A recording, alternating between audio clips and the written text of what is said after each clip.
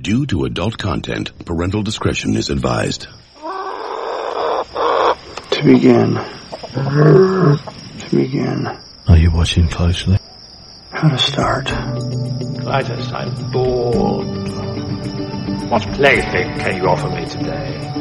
In Life Itself, a memoir, Roger Ebert begins. I was born inside the movie of my life. I was born a poor black child. The visuals were before me. I was born in it, molded by it. The audio surrounded me. The plot unfolded inevitably, but not necessarily. I don't remember how I got into the movie, but it continues to entertain me. At first, the frames flicker without connection. We all are born with a certain package. We are who we are. Where we were born, who we were born as, how we were raised. We're kind of stuck inside that person. And the purpose of civilization and growth is to be able to reach out and empathize a little bit with other people. And for me, the movies are like a machine that generates empathy. It lets you understand a little bit more about different hopes, aspirations, dreams, and fears. It helps us to identify with the people who are sharing this journey with us.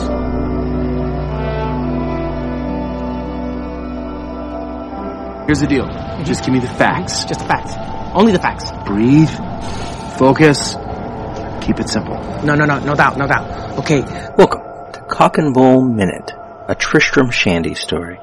A podcast in which, eventually, ostensibly, at some point, we will be talking about the 2005 film Tristram Shandy, a cock and bull story, 1 minute at a time. Good Lord, what is this story all about? Cock and a bull story. Here's your host, me, Robert Black. We're back again with Professor Sarah Black to discuss Group 6, Birdman, though I think we'll be moving on from there in a moment, versus Synecdoche, New York. I did want to ask about, because I was trying to remember when a scene happens, because he kills himself or tries to kill himself on purpose, right? Yes. And there's a scene sometime before that where he, apologizes to his daughter. And I was trying to think of when that happens, because, at what point in the movie he makes the decision to shoot himself.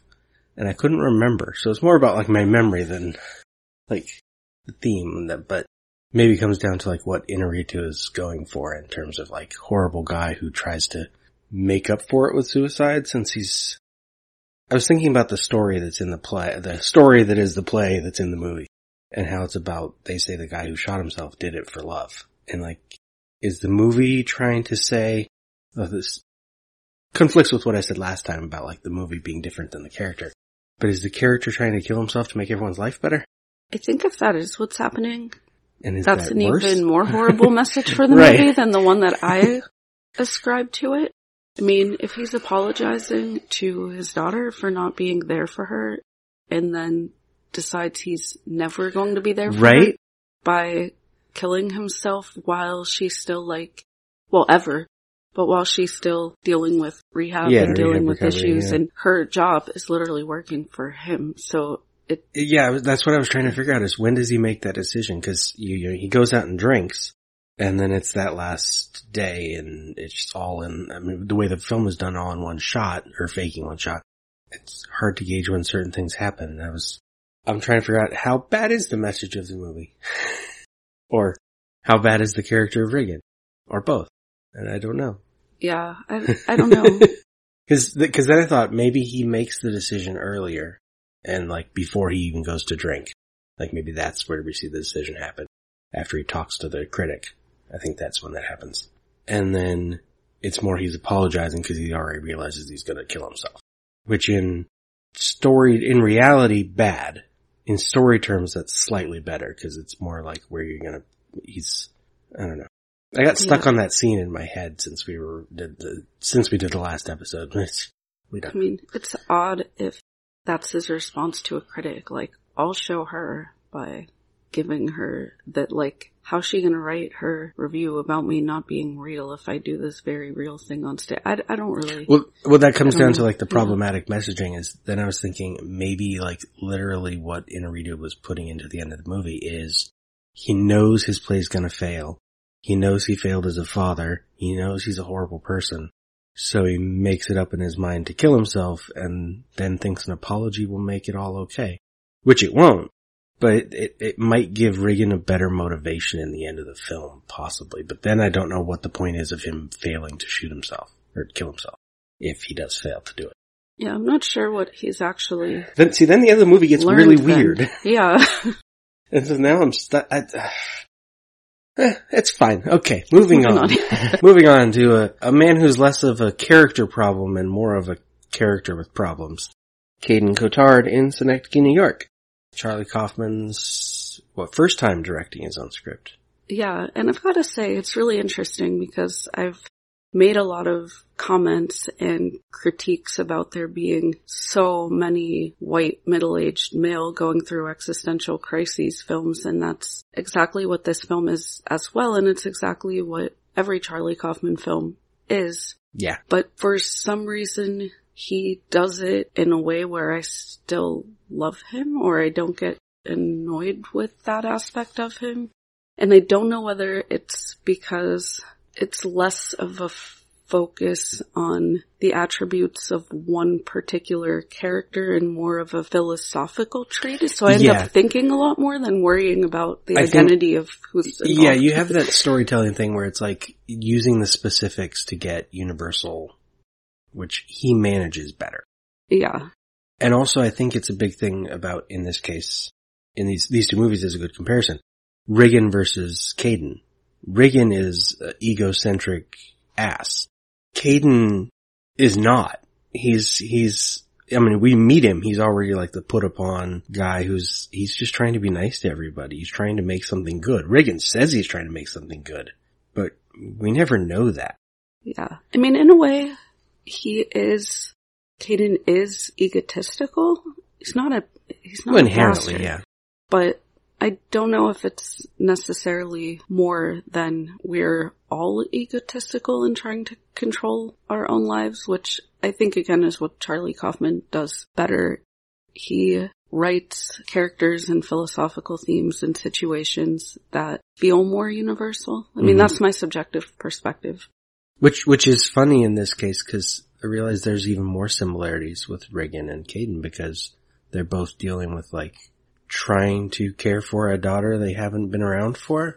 Caden possibly not by his choice, although she suggests otherwise on her deathbed. Yeah.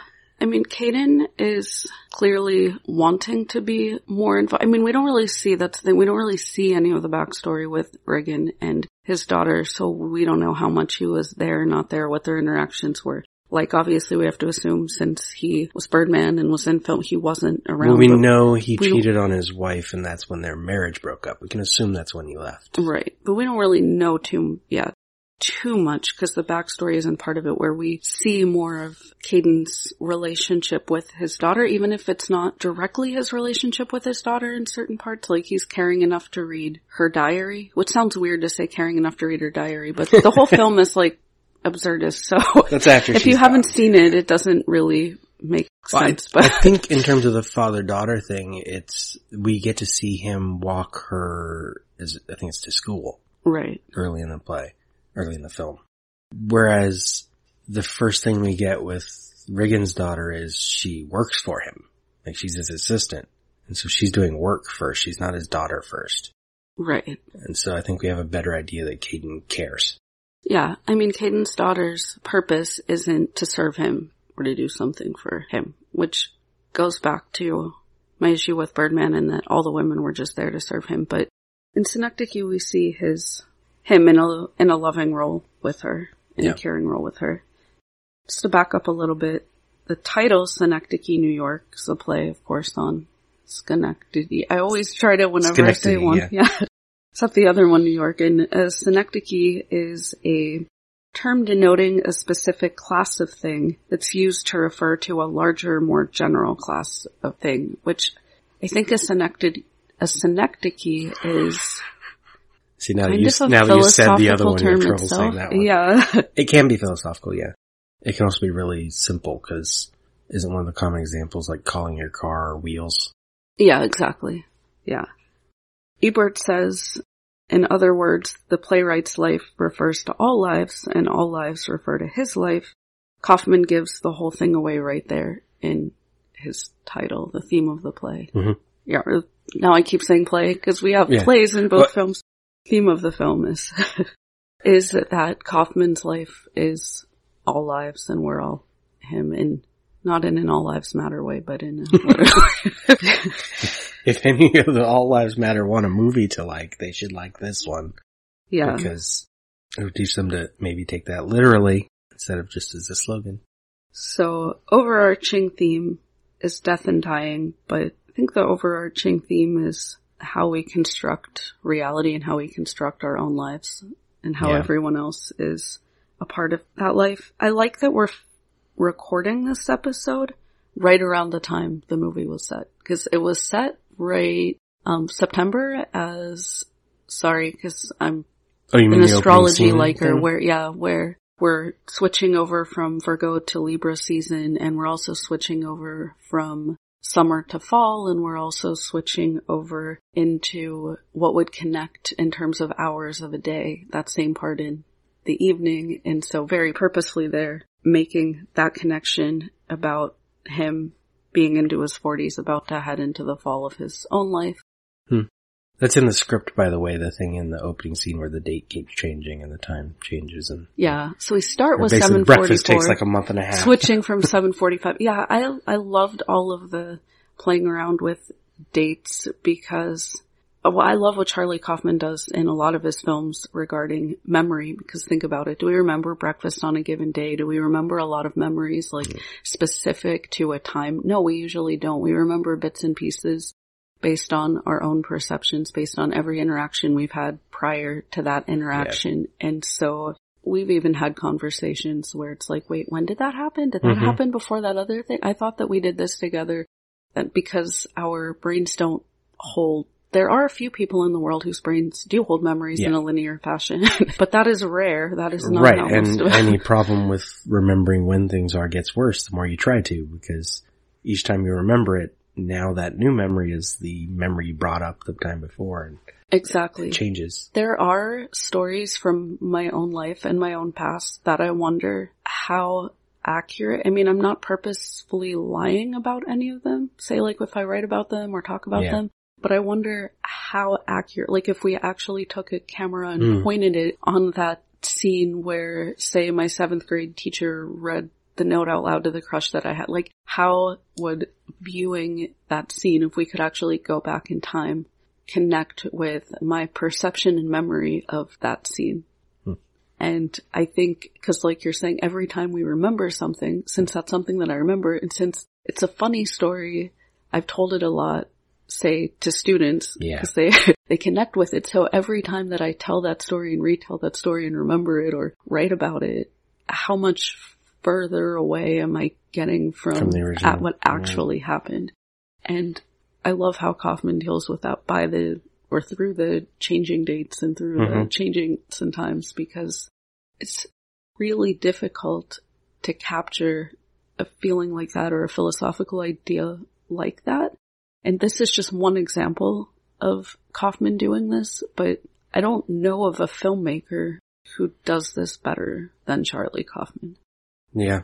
So, if he wants to make movies about middle-aged white men from now until he dies, that's cool. I'll still watch them.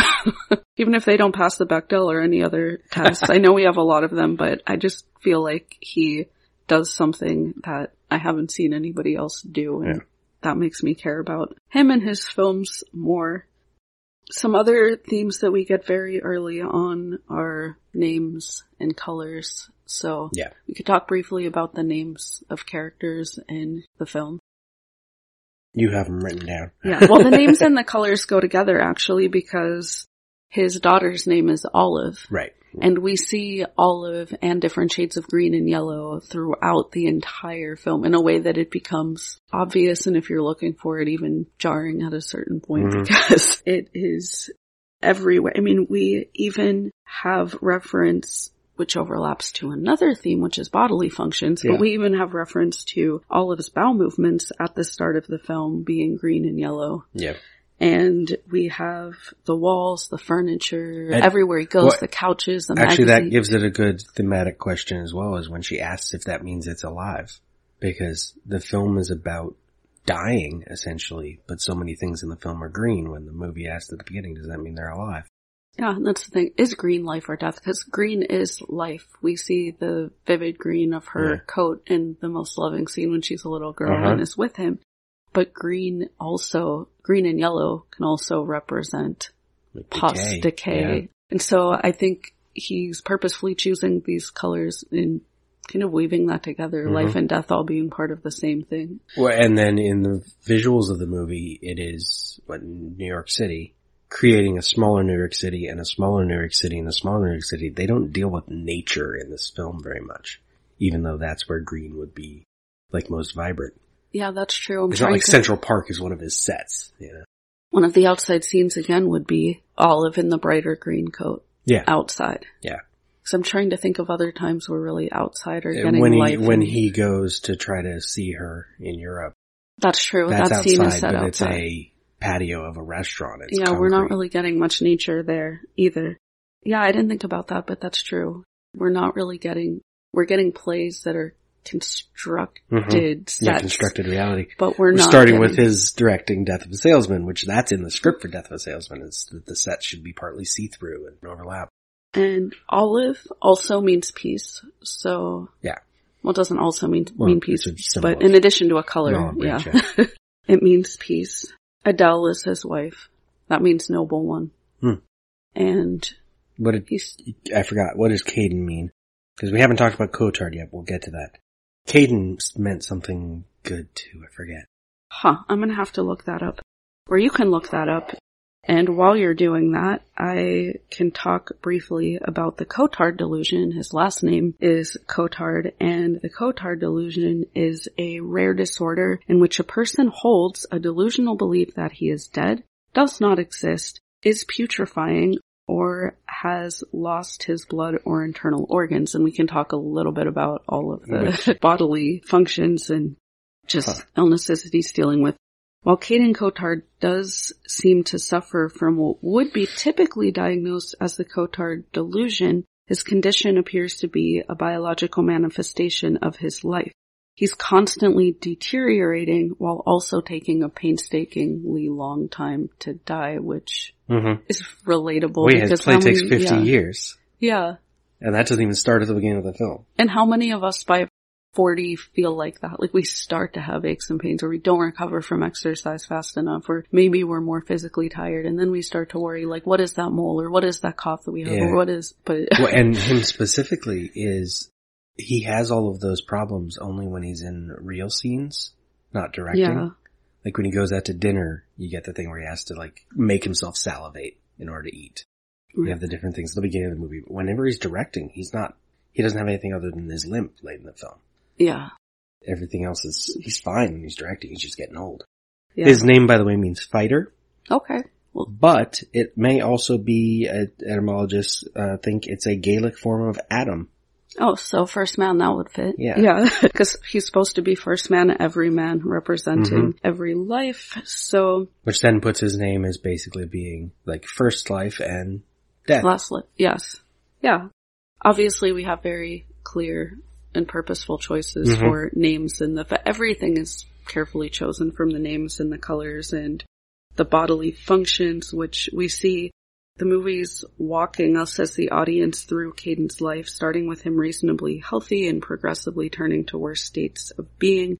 He develops sores on his face, which are more extreme than acne, which he calls psychosis, which is another play on words. Yeah. S-Y-C-O-S-I-S versus psychosis. Is he experiencing psychosis, freaking out about everything, but having a break? Or does he actually have psychosis? Which he explains the difference to his daughter, who doesn't understand either word. No, because she's like 3 or 4 or something. Yeah, because Olive asks and Caden explains there's a difference between psychosis and psychosis, though they are indeed homonymous. Homonymous? I can't speak today. Homonym. Yeah, that would be homonymous. Homophones. Homophonous? I don't normally use that as an adjective. I guess it's a word. So... Either way, We see his worsening physical conditions as clear symbols are going alongside his deteriorating mental state. Yeah. Break from reality throughout the film. We have so many other mentions of bodily functions too. Many references to poop throughout the film. Menstruation. Yeah. Other types of blood. Yeah, his daughter's afraid to have blood. Yeah. Capillaries, which is also connected to plumbing and toilet. And plumbing and toilets and capillaries, these are the systems essentially that keep us alive. So I like the connection between the capillaries in our own body with the plumbing system that are keeping all the artificially constructed sets and buildings alive. Yep. Yeah, we could talk a little bit about Hoffman's directing Death of a Salesman. Kaufman. Oh, Hoffman, the actor. You say either, I say either. You say neither, and I say neither. Either, either, and either, neither. Let's call the whole thing off. Now, before we get to Death of a Salesman, can you tell the listeners where they can hear more from you?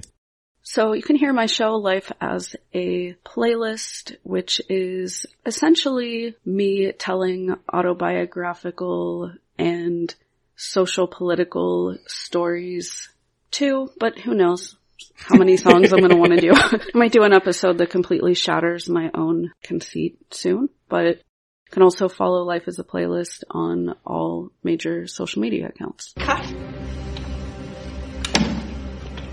Thank you for listening. This has been Cock and Bull Minute, a Tristram Shandy story. Follow us on Twitter and Instagram at CockBullMinute. Find more content at lemmingdrops.com. Wait a minute, Doc. Are you telling me you built a time machine?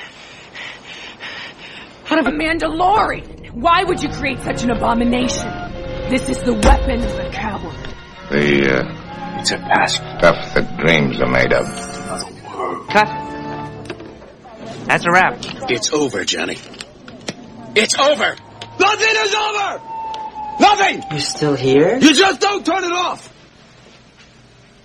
It's over. Go home. Go.